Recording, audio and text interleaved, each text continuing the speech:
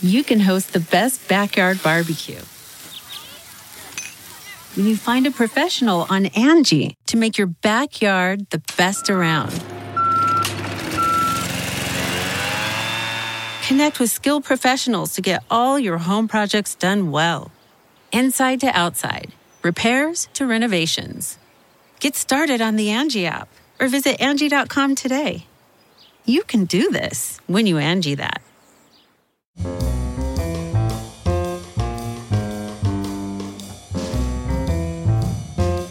This is Merriam-Webster's Word of the Day for Sunday, August 17th. Brought to you by Merriam-Webster's Collegiate Dictionary, 11th edition. Available from your favorite bookstore or online at www.merriam-webster.com.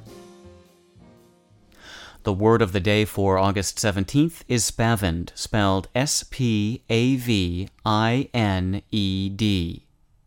Spavined is an adjective that means affected with spavin, and it also means old and decrepit, over the hill, as in this sentence.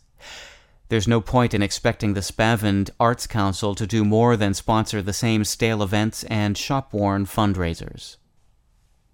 In Shakespeare's The Taming of the Shrew, Petruchio's horse is described as being troubled with the lampus, infected with the fashions, full of windgalls, sped with spavins.